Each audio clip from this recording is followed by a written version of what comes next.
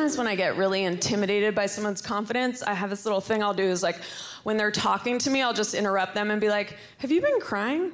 It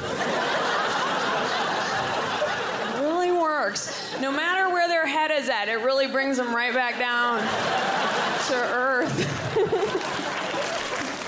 I feel like when girls are super confident, like walking around with confidence, most of the time it's because they think they're hot. You know, like most of the time they're like, I'm hot, this is my world.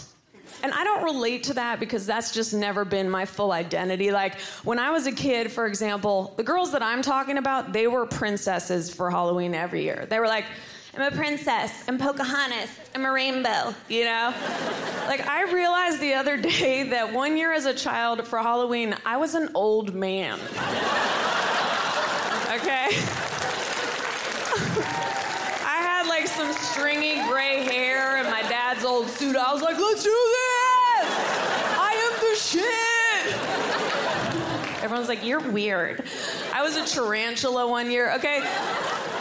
I'm just painting the scene, okay? And then me and these girls, we just go off in different directions our whole lives, like out into orbit, you know? And then when your lives intersect later, it can be very strange because super hot girls don't understand regular girls' lives. So they'll give you very shitty dating advice, for example.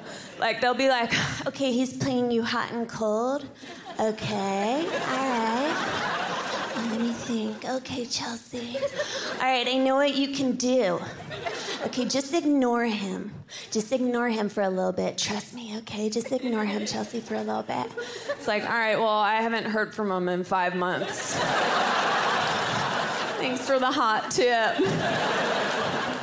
I'm not saying I'm ugly. Like, I hate when female comedians are like, I'm ugly, I'm garbage. You know, it's like, I'm just saying that, like, when I get super dolled up, like, the best I can hope for is someone like, maybe she's a philanthropist.